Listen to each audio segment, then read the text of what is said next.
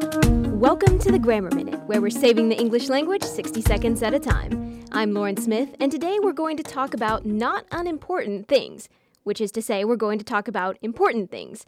Seriously, what's with the not un construction?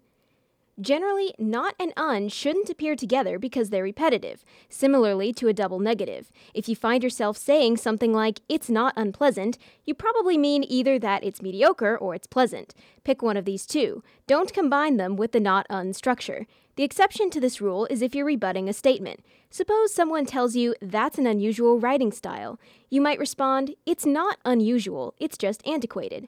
In this case, you can't replace not un with a single word, and that's a good rule of thumb. If you can replace not un with a single word, don't say not un. If you can't, do say not un. That's your Grammar Minute on Radio Free Hillsdale 101.7 FM.